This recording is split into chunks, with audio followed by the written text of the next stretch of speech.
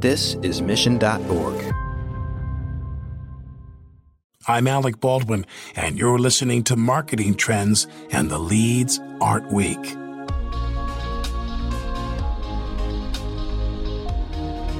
Welcome to Marketing Trends. I'm your host, Jeremy Bergeron, the Vice President of Media Strategy at Mission.org.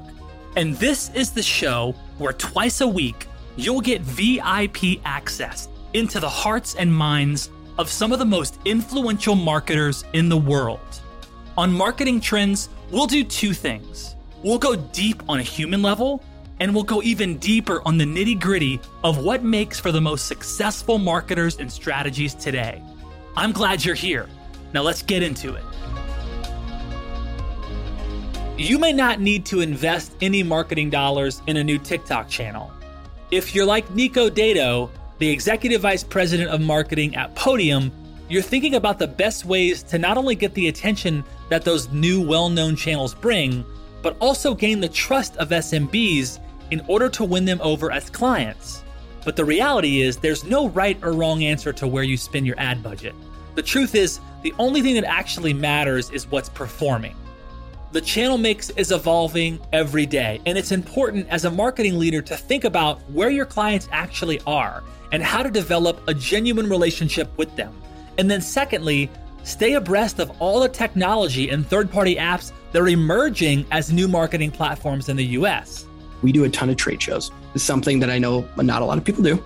We do a lot of direct mail. We do radio. We do everything you can imagine. It takes 3 or 4 touches for us on average to get someone's attention in the way that we want to get their attention and to get the behavior we want. And a lot of times that comes from a combination of digital, traditional radio, print, whatever it is. Our diversification on channels is probably astronomically different than that of like some super techie software company. We're marketing and selling to plumbers, insurance agents, car dealers, and people who are out there physically working in the real world all day long. What a lot of people don't realize about Podium is like, if I'm selling to an HVAC contractor, most times they're like checking out Podium at like 9:30 at night because they were fixing air conditioners all day or unclogging toilets. Making sure we get that right channel mix is like super critical. They're not always going to come via Google search. In this episode of Marketing Trends, Nico and I unpack the best way to grow a team from 7 to over 1,000 and peel back the curtain into how Nico has transformed himself from a marketer to a marketing leader. Staying on top of all the marketing channels, new and old, is how Nico stays on the cutting edge. All this next on Marketing Trends.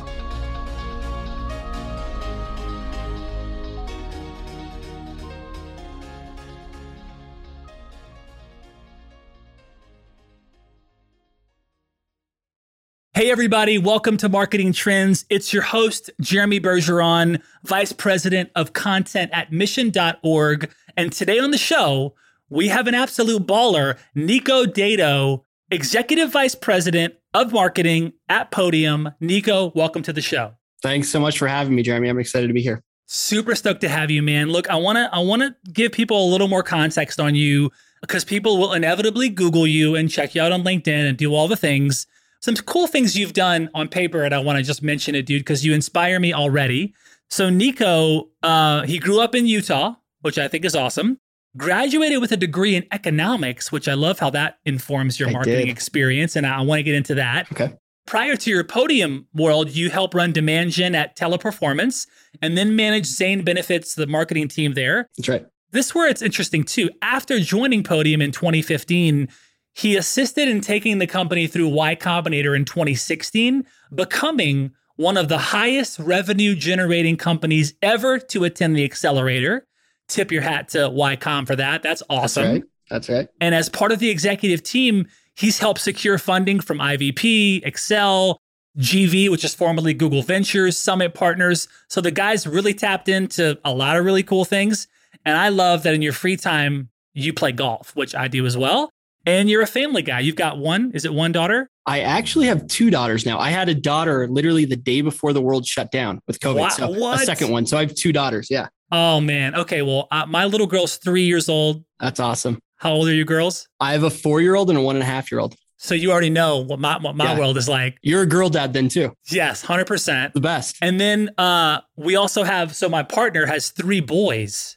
She has twins that are 19 months old. Okay. And then she has a 3-year-old son. Okay. So we essentially have 2 sets of twins at our house, dude. It's insane. It's very calm, I'm sure. Yeah. Dude, yeah, super calm. Yeah. But dude, I love being a dad, especially to a little girl. I mean, you already know, man. It's a complete game changer. It's great. So, dude, so cool, man. I love your background. I appreciate that. Let's get into the genesis, though, Nico. I want to hear, where did it start for you? Where did marketing get on your radar?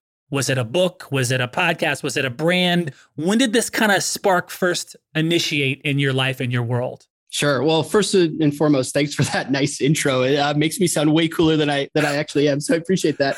I think for me with marketing, even in high school, I took a couple marketing classes. I'm like, oh, that's pretty cool. And then I ended up getting into college, and I naturally just kind of like felt like I was good at economics, which was like a super random thing to be good at. Like my friends were like, "Are you crazy?" And I kind of liked it. I got into it, and then I started thinking like, hey, maybe finance is my route. And so funny enough, I went and did a finance internship, an accounting internship. I hated it. I literally on week 1 was like, this is not for me. Like I have so much respect for these guys, but this is not for me. And so, I kind of went back to the drawing board the next semester and ended up getting a couple of different kind of marketing internships, part-time jobs. And that's where I kind of realized that, marketing isn't just like playing in Microsoft Paint. It's not like grabbing the green spray can and then using the pink spray can. Like it was becoming really analytical at the time. This is the 2009, 2010 era. And so it really kind of started becoming really apparent to me that it was analytical, and that was exciting for me. And so, I started dabbling in a few things and ultimately started falling in love with, demand generation and more specifically email marketing. And just thought it was really cool. And that was kind of the kicking off point for me. And so, the rest is history. I love it. Well, I want to comment on the economics part because I remember I go back to my LSU days in school and I took my first economics class and the teacher said, "This is a dismal science." And I just remember being like, oh my God, this is the first day of class that you're saying this is the dismal science. And so it always stuck with me. I squeezed out of economics, I think with like a B-, maybe a C. I mean, that's good. I wanted to love it and enjoy it. And I got slammed. The teacher, I'm going to blame the teacher. He was cool, but it was just a tough class for me. Yeah. So I love that you grabbed onto it and you probably had some great teacher mentors along the way in that world, which is cool. I did. So then demand gen, you start getting into that world, and lead generation, which is, it's a core function of business. Like you got to have that piece. What are some of the early demand gen, lead gen things that you're getting into? Were there some lead gen email marketing folks that you were reading about, studying about, being inspired by back then? Tell us about the early days. Yeah, there probably were. Admittedly, I don't really remember exactly who they were or what they were. But, I think for me back then, a lot of it was, we were going to events, we were getting leads from these events, we were buying lists, and we were trying to warm up those lists. Also, my first job out of college was for a big BPO company or call center company called Teleperformance, which is like customer care for all the largest customers. And we were doing really, really targeted account-based marketing. And so, the ability to be like, hey, we want to go sell into, just make up a name, AT&T, like, let's go find who the customer care person is and the procurement person, like you name the role, there's like 7 or 8 that we go after. And being able to enrich, all of the data we possibly could inside of Salesforce at that time and be able to run campaigns to them, like just really, really exciting. And, I had a couple of people who I worked with who really kind of, served as mentors to me at that time. And it just opened up my world and my viewpoint into something that like I had no idea existed within marketing. Wow. And it was just the most fun thing ever, really. I love it. So talk about the, kind of the journey, if you will, of going from kind of this, marketing tactician to marketing leader, because those are 2 very different things. I know a lot of folks, when I was at Google, we had some amazing marketing tacticians, but those guys and gals weren't necessarily the greatest leaders or never ended up there. Yeah. So there's an intersection there that happens where you kind of go from marketer to marketing leader. Tell me about that for you. And I'm always curious to hear experience around that. Man, it's so hard. It is really, really hard. And I think, I've been super fortunate to kind of learn on the fly a little bit. Like I didn't necessarily have all of this classical training in how to run a marketing team and how to build a comms function and a product marketing function, all these things, because, I've just been so fortunate that my career has just kind of like snowballed so quickly. So for me, I had to learn a lot of it on the fly. And I think, one of the biggest things that I often talk about, it's a really, really bad analogy, but I use it all the time, is like, as you go from single like tactician around marketing tactics, et cetera, to a leader, you have to go from driving the car to, inputting the coordinates in the GPS or say where we're going to go. And then like, every once in a while being like, hey, we're going to hop off this exit and put some more air on the tire and we'll hop back on. And I think that, is a huge transition where when you're an individual contributor, you have control over the destiny of the thing that you own. And like, it's up to you to work as hard as you want with it, to strategize as much as you want with it, to learn, from outside sources as much as you want with that thing. And all of a sudden you're having to guide, a team in doing that one thing that you think you can do really, really well. The secret is that oftentimes they know how to do it much better than you do. And you just need to be able to find the right person. But yeah, that transition was really hard. And, I'm not perfect at it by any means, but I think I've grown by way of leadership over the last couple of years. And it's a transition that I tell a lot of marketers, you don't need to make that jump unless you really want to make that jump, and just know that it's not easier. Like there's great career paths in any of these disciplines that don't necessarily mean management, but for others, like some are great at it, some want it, and that's awesome too. Wow. And look, people are going to check Nico out. They're going to Google you. They're going to check it out. And what they'll find is the same thing I found, which was that you've been at Podium for over 6 years. I have. Yeah. So I already know automatically, I'm like a marketing leader that's been anywhere for like longer than a year. You start to really see, okay, like, cause look, the marketing role is like the quickest turnover. You're either there for a little bit and you're out, or you're there and you really have established yourself as a leader there. And so I see someone as yourself. Look, a guy like you with the chops that you have and the skills that you've cultivated, you can go anywhere you want basically. And you chose to kind of stick to that Podium. You've been there almost a decade, which says a lot about some of the things that you've cultivated. How do you think you've been able to really kind of stay at the top of your game as a marketing leader at a big organization? You guys have over 1,000 employees, right? Yeah, I think we're roughly 1,200 or so. How do you do it, Nico? What's the secret, bro? Well, thank you so much again for the nice compliment. I think for me, a couple of things. So I'm constantly trying to do everything I possibly can to learn. Like you just have to, like everything evolves so quickly. And so, I think one of the things that from an early stage here at Podium that I basically told myself I'd continue doing is like, just never have an ego or never try to be the smartest person in the world. Just like try to learn as much as possible. And so, especially in the earlier days, like it was not uncommon for me to be going and looking up like a metric, for example, like CAC to LTV and being like, oh, how does this work? Who does this well? How are these impacted? And like, trying to do everything I can to understand that thing inside and out and bring it back to the organization and drive excellence around those things. So, I think learning is one thing. I think, the two others that I'd say is one is mentorship. So like, I've always just tried to like check my ego and be like, hey, it sometimes really sucks to, be vulnerable and say, hey, so-and-so, I have no idea what's going on here. Can you help me here?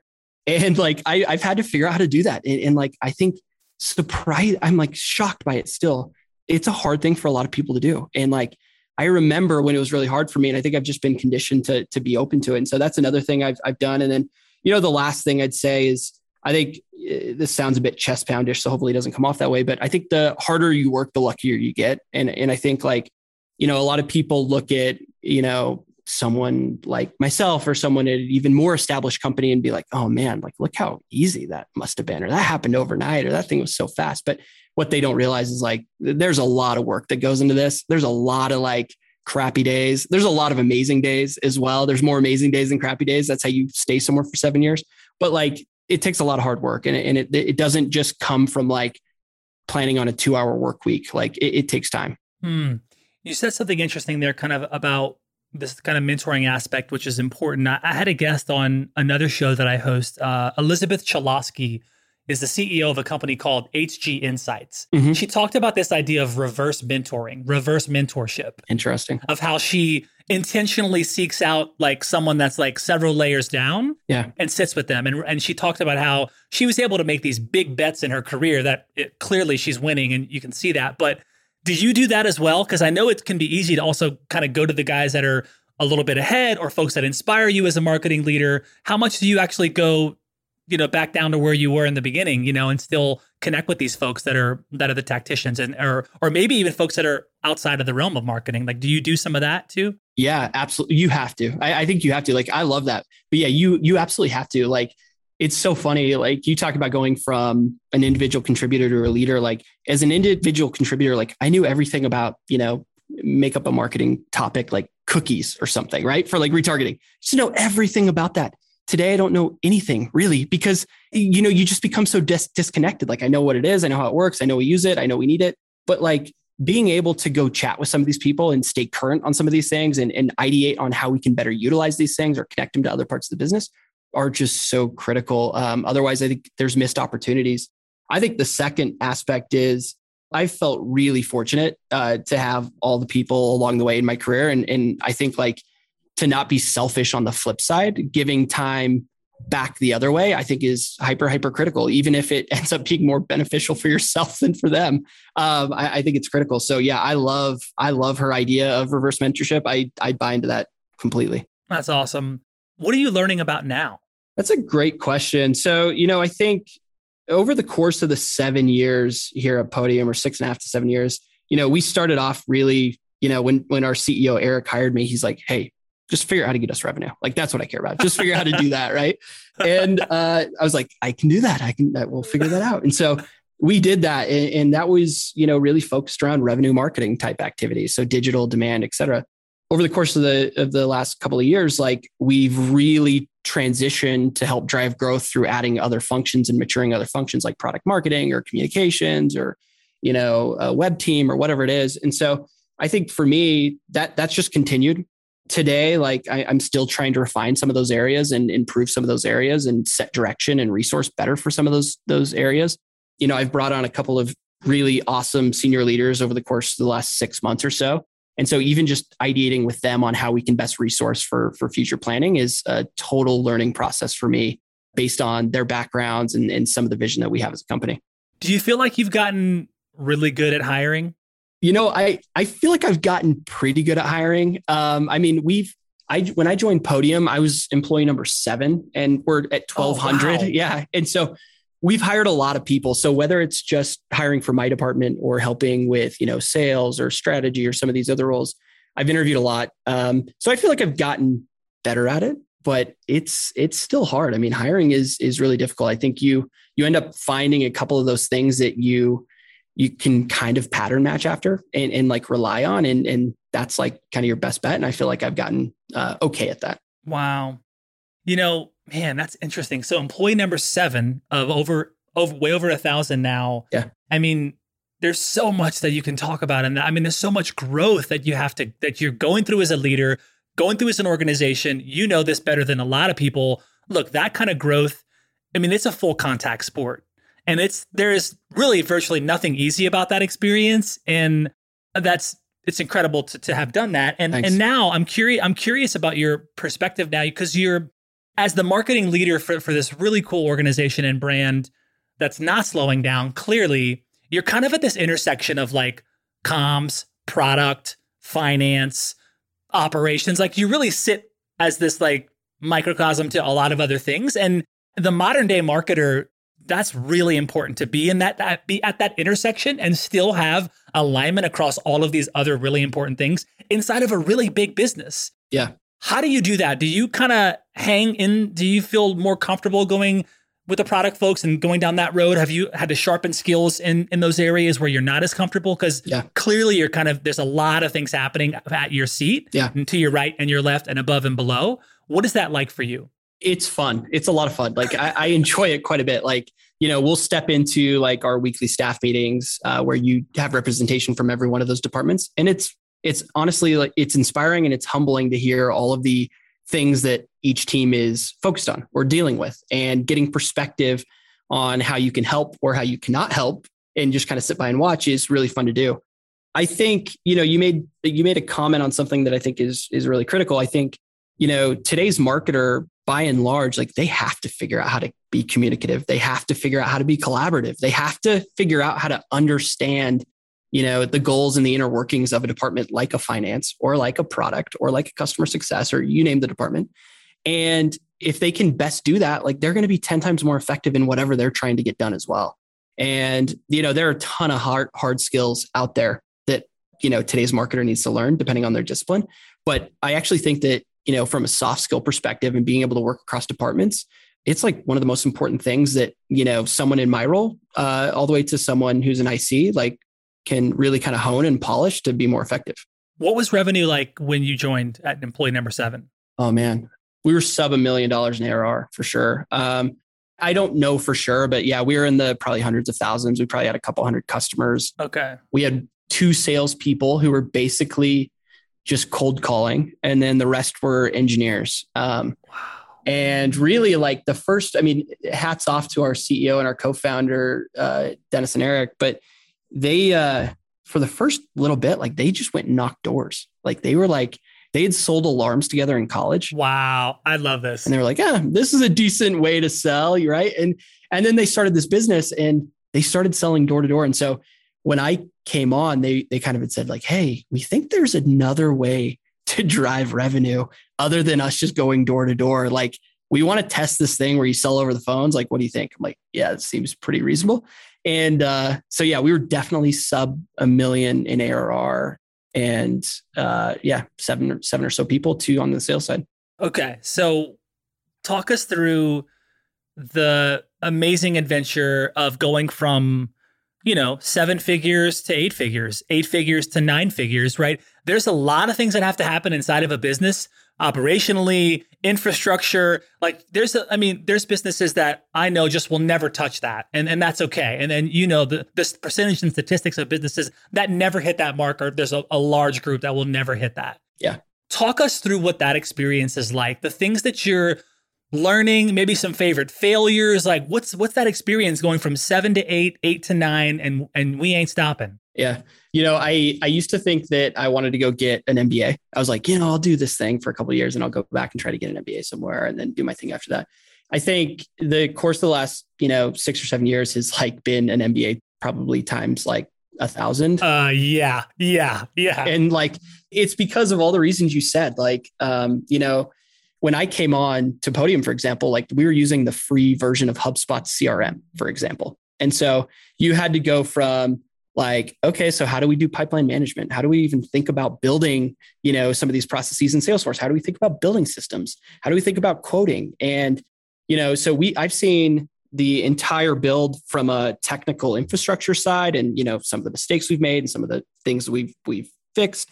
I've seen, the departments grow from like basically just having engineers make, the product and decide how product management cycles are going to go and like, kind of doing a little bit of design to that whole function growing. You've seen it on the sales side as well, like, worrying about commission structures and all of those types of things. Like it's insane. Like you're 100% right. Like it's not just pour more fuel on the fire, get more customers and like think everything's great. Like you're worried about uptime. You're worried about SLAs. You're worried about contracts with your customers. You're worried about like all of these things. And I think, the thing that Eric, our CEO, has done a really good job of is he's tried to keep us really focused on some of those things that matter most, because as you're scaling that quickly, there's like inevitably going to be 400 priorities. What are like the 5 priorities that you try to align to and get all of the subsequent teams to also align to make sure that those things are perfect? And I think, you even see some people come in today and they're like, oh, interesting. Like you don't have this, but you have this other thing. And this other thing is really polished, but this other thing that I would expect you to have is like basically non-existent. It's like, well, yeah, like we've grown quite a bit in 6 or 7 years. And that's a function of Eric really trying to hone in on, there's a ton to do. What's priority? And it's a crazy ride, man. It's fun. Wow. On that note of kind of establishing priorities, over the course of your time there, you've built teams there. And, how do you kind of go about building a high performance marketing team, right, at Podium? Like, what are some of the priorities that you're establishing short, mid, long term? Like, how do you navigate that? Yeah, it's a really good question. So I think a couple of things. The first is I try to align most everything that we're doing as a marketing team to the company goals. Like I think like 80 to 90% of what you do as a marketing team, at least for us, like others may totally disagree with me and that's fine. But for us, 80 to 90% is toward the company goals, because if we're not all like moving in the same direction, like we're just sitting in a standstill. So, a lot of our goals are aligned around the company. And then the 10% or 20% are kind of like, how do we future-proof some of these things to make sure that we don't hit these awkward dead ends, like, at some point in time? Or how do we stay innovative, for example?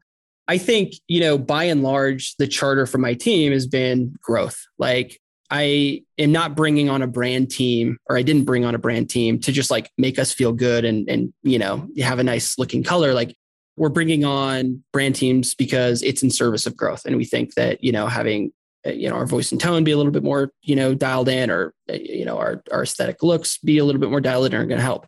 The same goes for comms. Like we're not just bringing in comms to like, make our CEO's Twitter profile look good. Like it's in service of something else. So for us, like priorities are always going to be centered around growth, and everything we do is going to be in service of growth. And there are going to be a handful of other things that are quarterly priorities, which, you called out as maybe short-term or midterm priorities that we're going to have to align to and make sure that we're resourcing and running up against. But like at the end of the day, we're trying to build a business. We're trying to build something that's sustainable. We're trying to build for the next 100 years.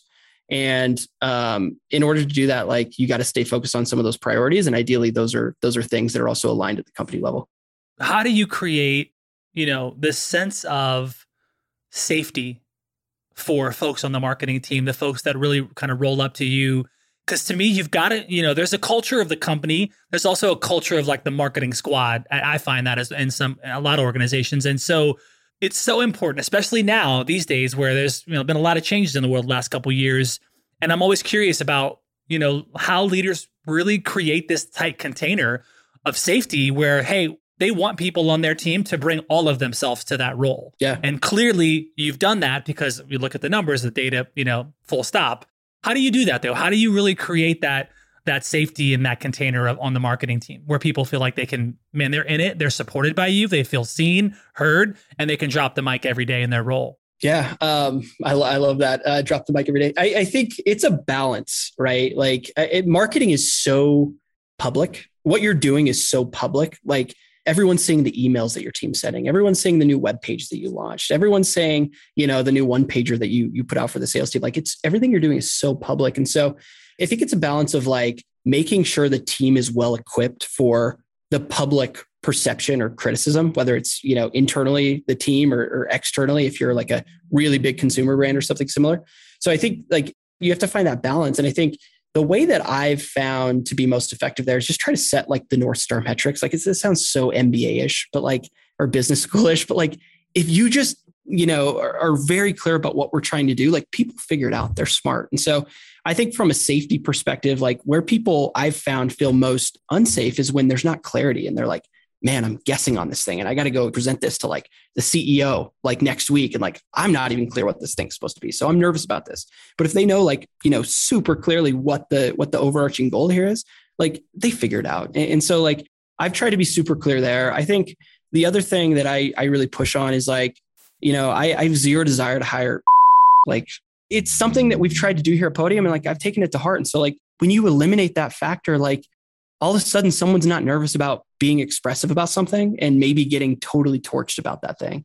And so I think, trying to just bring on people who don't have egos, who want to build something special together, like automatically kind of starts to build that safe kind of environment that you're talking about. What about when you're growing so fast and you got to hire, you need to get the right people, but yet you're in this, like we're experiencing that now in our business where like there's a lot of explosive growth and we have to bring people on and we also want to bring the right people on. And we have the same zero policy at Mission as well. Love it. It really is. There's tension there, and I'm curious, are you navigating that? How did you? And I'm curious about that. Yeah. Yeah. We're absolutely navigating it. I'm sure you've navigated it in your professional life too. And you're right. It's hard. Like, because you've got these demands of today and people are like, hey, I'm drowning. I need like, someone to come take this thing. And you're like, I haven't found the right person yet or whatever it is.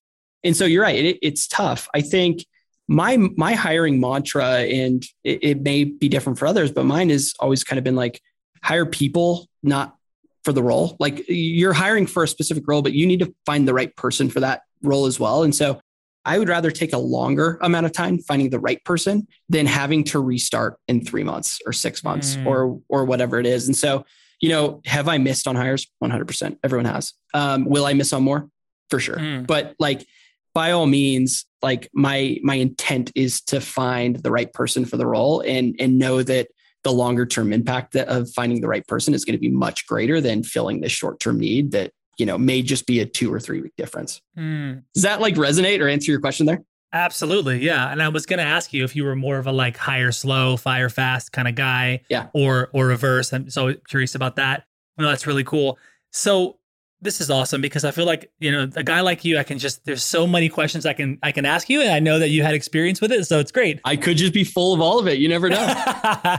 So let's shift gears a little bit and talk about kind of this messaging trends out there, right? Sure. There was this messaging trends report. You guys put out this report? Yeah. Okay. What are some of the kind of the big surprises? I know we're looking at this as a company. A lot of big brands that we have on the show are also talking about this a little bit. What's kind of some of the surprises that you're finding in this messaging trends report, and how did this report even originate? Yeah. So, I think for us, one of the core offerings we have here at Podium is really centered around marketing, and so the ability to attract, retain, convert customers like is front and center for us here at Podium. So just naturally, it kind of felt like something that we should and could go do. As far as, some of the things that were surprising to me, the one thing that I have found has every year become more and more surprising, and it probably shouldn't be a surprise because it consecutively happens, is I think that the channel diversification that's happening here in the US, and, I should be inclusive of Canada and some of the others, but like largely here in the US is changing. Like historically, it was like, oh yeah, the best way to reach them is via email. Like when I started, it was like email. And then all of a sudden, it started to become text. And like, we are a huge, obviously, advocate of texting, and it's incredible.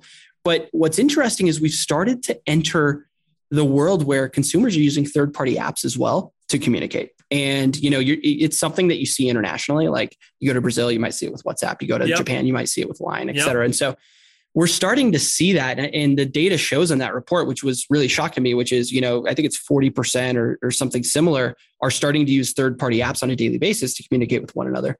And I think, it's a huge opportunity for brands. I think that like we're probably going to see a really interesting shift there over the next year or two. But B, I think when you're talking about making sure that you get your message in front of the right people, it's something that people should be aware of, or marketers at the very least should be aware of, which is, there's channel diversification that's happening and you should take advantage of that. On that note of kind of channel diversification, what does it look like at Podium? What are, kind of high level, like, are you doing direct mail? Clearly there's SMS stuff and that. What does kind of the pie look like there? So it's funny. Podium, we've like historically taken a very traditional approach to kind of our channels. Like we do a ton of trade shows, for example, which is like something that I know not a lot of people do. We do a lot of direct mail. We do radio. We do everything you can imagine. So yeah, I mean, for us, like it takes 3 or 4 touches for us on average to get, someone's attention in the way that we want to get their attention and to get the behavior we want. And a lot of times that comes from a combination of digital, traditional radio, print, whatever it is. And yeah, so for us, like our diversification on channels is probably astronomically different than, that of like some super, super techie software company. Because we're marketing and selling to plumbers, insurance agents, car dealers, and people who are out there physically working in the real world all day long. Like what a lot of people don't realize about Podium is like, if I'm selling to an HVAC contractor, like most times they're like checking out Podium at like 9:30 at night because they were fixing air conditioners all day, right? Or unclogging toilets or whatever you want to, imagine. So for us, making sure we get that right channel mix is like super, super critical. They're not always going to come via Google search. Is there a preferred kind of business intelligence tool that you use to evaluate your channel, like all your channels, or do you kind of have a la carte, multiple things you're using? Yeah, it's a little bit of a la carte, multiple type thing. We also do a lot of customer interviews. Like we're constantly talking to customers. We're doing a lot of like, data collection via surveys. We have a data science team who's also looking into some of those things. So, I think for us, it's a combination of a lot of different things, and it's always changing. What is kind of AI machine learning? Where does that kind of play into the offering, into the stuff you're maybe testing? And I know a lot of brands are using this in different ways. Mm-hmm. What are you seeing kind of in the world that you play in around that? So obviously on the product side, like there's a lot of machine learning, AI type stuff that we're utilizing. We actually just brought on a new chief product officer at the beginning of this year. His name is Johnny. He was the chief product officer at MailChimp. And, one of the things he said when he came on, he's like, man, like the amount of messages we have coming in and out of the platform, or interactions coming in and out of the platform, like we can really do some interesting things here. And so they've been making really good strides on that side of things. From a marketing perspective, we've largely used machine learning and AI on lead scoring, lead routing, really just trying to be hyper effective on getting the leads as fast as we can in the most frictionless way possible. We're also looking at some of that area of technology for things like content delivery and a couple other things for next year, which I think is really exciting. My guess is like those areas of technology will just end up bleeding into everything that we do as marketers. But for right now, we're hyper focused on utilizing that kind of stuff for our lead gen efforts, our lead routing efforts, our lead scoring efforts. What do you think is like the biggest mistake you see marketing leaders make in their omni-channel marketing strategies? I think a couple of things. I think one thing I've noticed more and more lately is because of automation, like you can rig up Marketo to do about anything and everything you want these days, which is awesome. That's what we use. And because you can do that, oftentimes I see a little bit of laziness in the content that's being delivered through all of these different channels. It's like one size fits all, right? Like for example, I got a newsletter from a brand, I won't mention who, like 2 weeks ago, and I saw the content. And then literally like 3 days later, I saw an Instagram ad that had the exact same content in long form. It was cut off. And I'm like, that's just lazy. It's probably automated, which is great. That's awesome. I'm a big fan of that, but like, it's a little bit lazy. And so I feel like I'm starting to see that more and more, where it's like automation and technology makes this easier to reach people across more channels, which is great.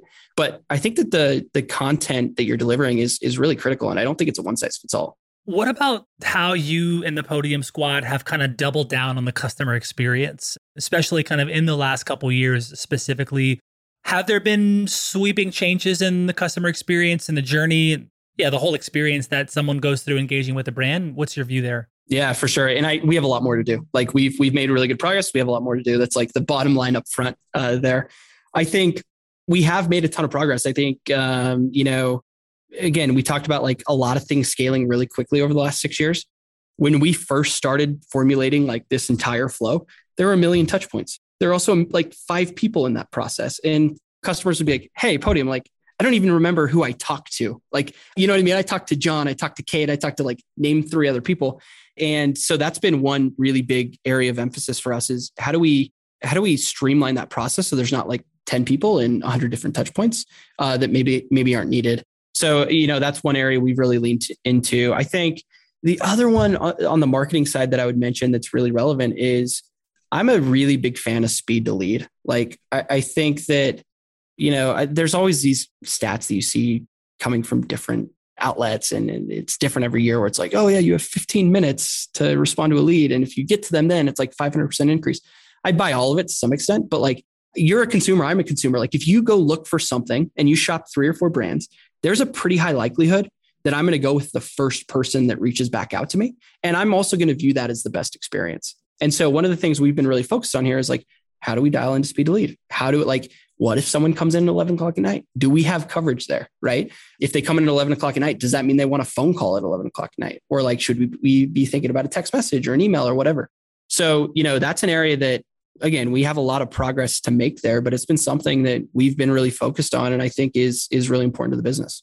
How has adding processing payments changed Podium as a company? It's been massive. That's huge. Yeah, it's been massive. Like, for those not super familiar with Podium, we originally started selling a product that helped generate reviews. And so those reviews helped them with local SEO. It helped them get found online. It would help give the consumer confidence for someone to be like, yep, this is the plumber I want to use.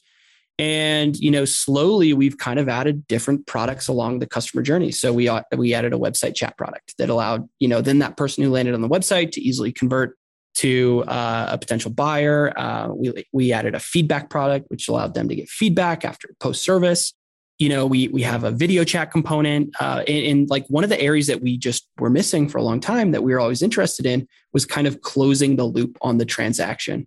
And payments was a way for us to do that. And so, we launched with a product which we called Text to Pay. And it was the ability to pay over text message via a credit card or Google Pay or Apple Pay.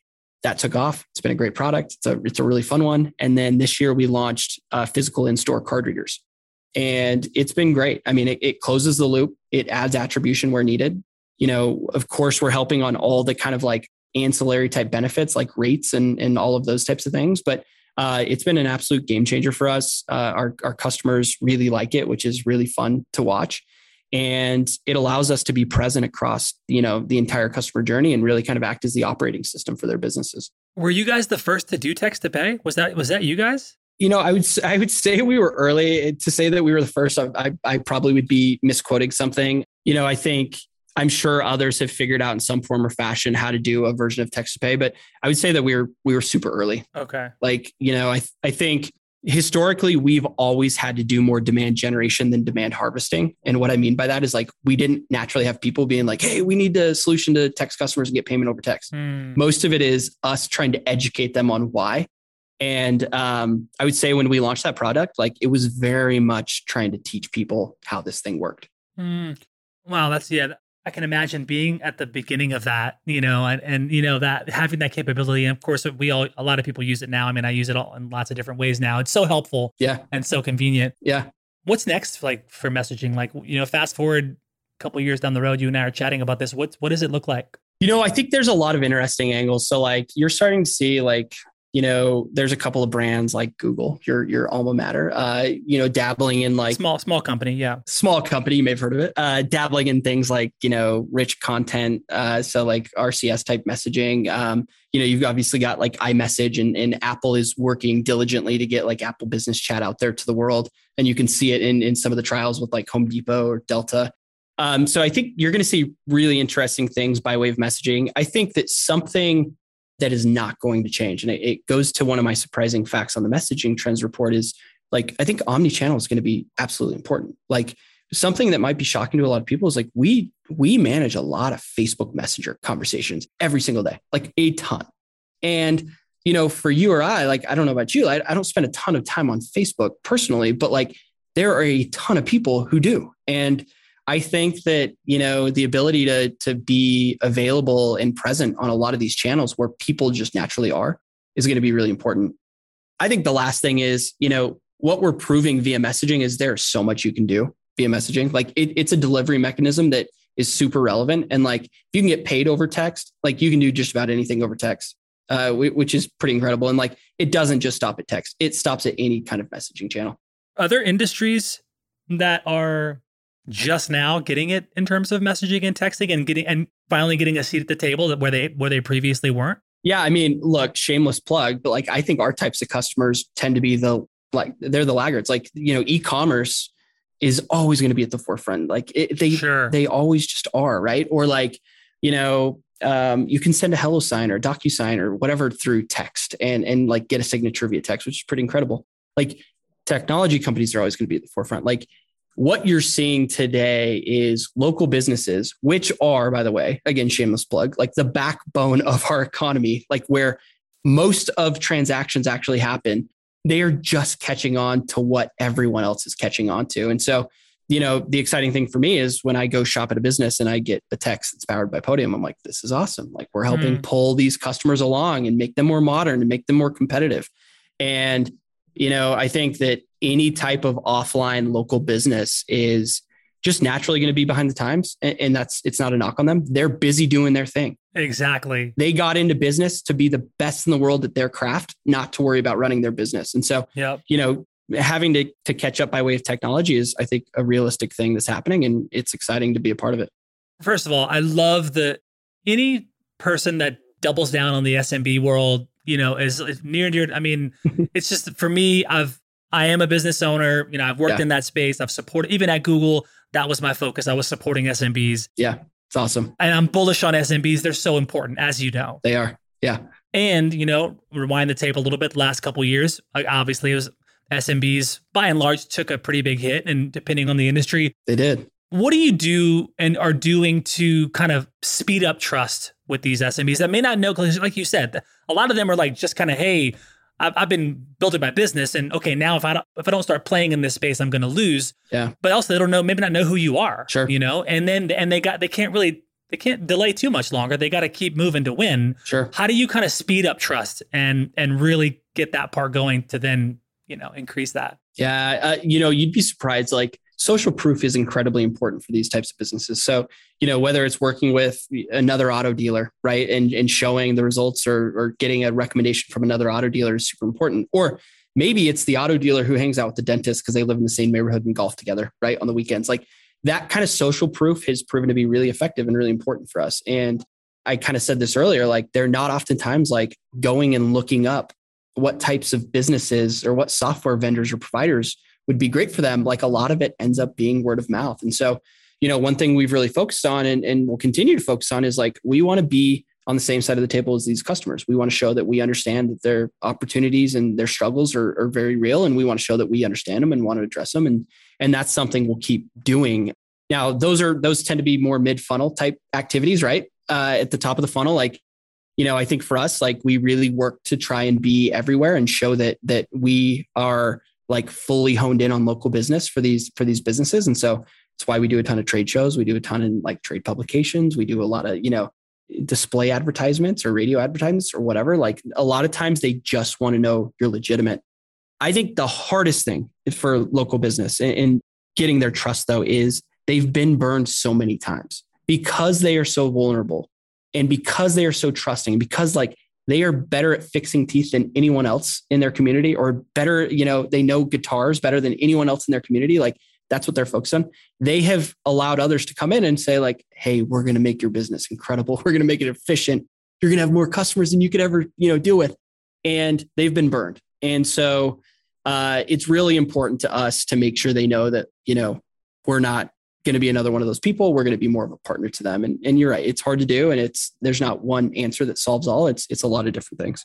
I mean, I remember the first time I was at Google, I was calling on SMBs, and I remember, calling SMBs and introducing myself. Hi, it's Jeremy from Google. And they were like, yeah, right. I just got 5 phone calls from people that said they're from Google, and then I'm like, no, like, seriously, I'm really from Google. And then we had to like send them an email and like say, you see that Google? And we had to do it all the time. And they, to your point, they taken advantage of a lot, and that hasn't changed, and it's something that knowing that and being on the side of, hey, we actually want to support you and help you and educate you and then give you the tools to grow is helpful. Yeah. But it's hard, man. Even when you're working at a brand where everyone knows the brand. Totally. That didn't matter. That didn't give me an easy way in, Totally. Yeah. It's a lot of people don't know that. Like, most of these local businesses are in business because they loved what they did. Right. And like, that's why they started, is like to just do their craft day in and day out. And you're 100% right. Like, I'm sure that most of these businesses would get a phone call from you at Google and be like, I'm talking to someone from Google. Like, are you serious right now? Because like, that's not even in the realm of, a possibility for them. Like, they're focused on their community. They're focused on what they're doing. And, it's easy to get taken advantage of when you're really focused on what you're doing. I love it. Awesome. Okay. Let's do lightning round. Marketing trends. This podcast is brought to you by Salesforce. We bring marketing and engagement together. Learn more at salesforce.com/marketing. First question, we have Nico Dato, the head of marketing for Podium, in the house. First question, Nico, what did you not expect about the Y Combinator experience? Oh man, that's a great question. So I wasn't as plugged in as our founders were, obviously. They were very in tune, but I was super fortunate to have conversations with people who I would have never imagined having conversations with. And I think that was the most surprising thing is, one day, all of a sudden they'd say, hey, there's a marketing session. Come on in for the marketing session with us. And it would be like, the CEO of Groupon or something. And you'd be like, oh my gosh, I get to actually talk to this person, like, mano a mano. So I think that was most surprising to me. I love it. What would you do if you weren't in marketing? Oh, it's a great question. I think I would honestly try to go be a caddy, a golf caddy. Dude, I love that. I love that. Yes. Yeah. It's like, I'm going to go complete opposite. Okay. Awesome. Best advice for a first-time VP of marketing, head of marketing? I would say figure out what your company needs from you and focus on that. Like with all your heart, get your teams focused on that. Like keep it simple, keep the goals fewer, like figure out what your company needs and go all in on that. Maybe one of my favorite questions. Thank you, Aaron. Shout out to the producer. Was Michael Jordan actually sick during the flu game? Oh man.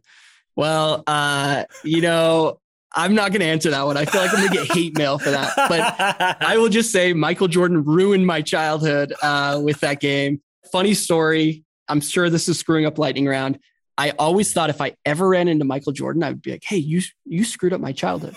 And one day I just happened in Utah to be walking through a door and I ran into something and I looked up and it was Michael Jordan. What? And he's like, oh, I'm so sorry. And I just froze and walked away. And he was probably looked at me like I was a complete psycho. Oh, that's epic, dude. That's beautiful. I love that. But yeah, no answer on that. That is a hot topic here in Utah. Okay. What's your best moment as a Utah Jazz fan? Oh man, when John Stockton hit the 3-pointer to go to the finals. Yeah. The 3. Got to. I remember where I was and who I was with that shot. Oh, I love it. Awesome. Okay. What's something that you keep learning again and again? Oh man, that you just do not know anything really. Wow. That's what I keep learning over and over again. I mean, I think like you're constantly just resetting and trying to learn from scratch in everything you do. I even think like as people go into new businesses, they might have seen the scale or the scope of what they're doing, but like it's totally different. And so I think hitting the reset button and understanding that you're going to constantly be learning is something I keep learning. What do you love and appreciate about yourself? Oh man.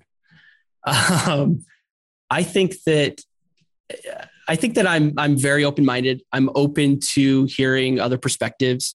And, I think this bleeds into my team as well, but like, I really try to check ego at the door as much as possible and recognize that I absolutely do not have the answers for every single thing. Finish the sentence. I'm secretly curious about. Oh, I'm secretly curious about flying airplanes. Me too. Are you? I'm going to get my pilot's license. I haven't started yet, but I am. Yes. I want to do the same thing. So Sweet. You let me know when you do it and I will do it with you. Okay. Yeah. Every time I fly on an airplane, I'm like, this seems so relaxing. What if you were just the one flying? Yep. Yeah. So let's look at, you heard it here. We're both going to fly. We'll meet up and play golf somewhere. We'll fly. Okay. I love it. Done. Okay. Last 2 questions. If Nico had unlimited creativity and support, he would blank. I think, one thing I've always been really interested in is underserved communities. Like, I think if I had unlimited creativity and support, like I'd figure out a way to go best prop those communities up. And it sounds, again, really cheesy and cliche, but like I would figure out how to go, prop up those underserved communities. I love it. That's it. That's all I got. Nico, thank you so much for being on the show. This was an honor, man. Let's stay connected. Let's meet up and play golf and talk about being dads and ballers. I love it. Thanks so much for having me.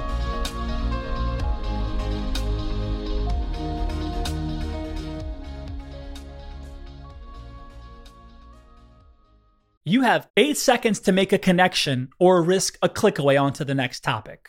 The difference lies in your ability to deliver relevant experiences to your audience across devices and across channels. But delivering on a really great experience is impossible without the right people and the right technology. You've got the right people, but your technology choices will make or break someone's experience with your brand. At the center of gravity of your digital experience, Brightspot Content Management System can deliver relevant content, personalized experiences, and cross-channel synergies to create unforgettable brand experiences, so you can be a bright spot in someone's day. Head over to brightspot.com/marketing trends to find out right now.